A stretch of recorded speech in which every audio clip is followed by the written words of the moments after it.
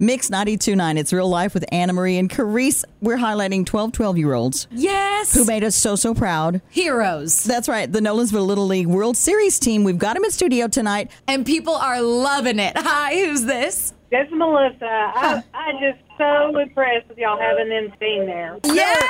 They're very impressive as well. I love them. They were amazing, and I sure enjoyed watching them play ball. Oh my gosh, I am so glad you said that because we're about to talk to one of the kids that said he knew people were cheering them on here at home. That's amazing. Well, y'all have a good rest of the night. You too. Thank you for calling. Mix 92.9 with special guests in studio tonight, the 2023 Nolensville Little League World Series team. We're talking to each of them, and right now we've got, go ahead, tell them your name. Carter Gomillion. And what positions do you play?